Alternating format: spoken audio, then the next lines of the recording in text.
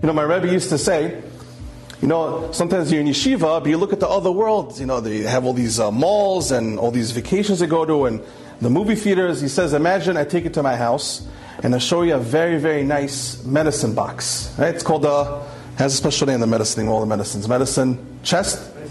Cabinet. Okay, medicine cabinet. It's all nice. It has diamonds all around it. And then I open it up and I show you, Yaakov, look how many medicines I have. I have hydrochloroquine, I have Corona this, I have Tylenol, I have Advil, I have this.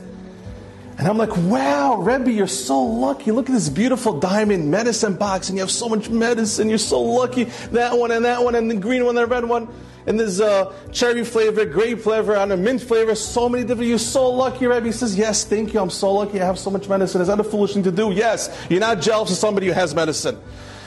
Say the Achonim Rabotai. He said my Rebbe like this. He says, when you look at the other world, it looks like it's big, but it's really nothing there. When you see they have movie theaters, and they have all these sports that they're into, and all the fashion that they're into, don't look at them and chas v'shalom be jealous, like, wow, they have so much in that culture. Wow, look, they have something called a basketball, a baseball, a football.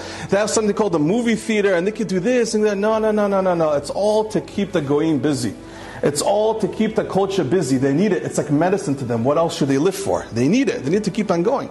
But us Yehudim, us Jews, who has time for these things? Ribbono shel olam, you're able to learn Torah, you're able to do mitzvot, you're able to daven to HaKadosh Baruch Hu, you're able to write Sfarim, you're able to spread Torah. Why in the world would you even look at the other culture and say, oh wow, what are you talking about? It's all medicine. Who needs it in the first place? You're much bigger and better than that. You're capable of a lot more. Learning Torah and doing mitzvot.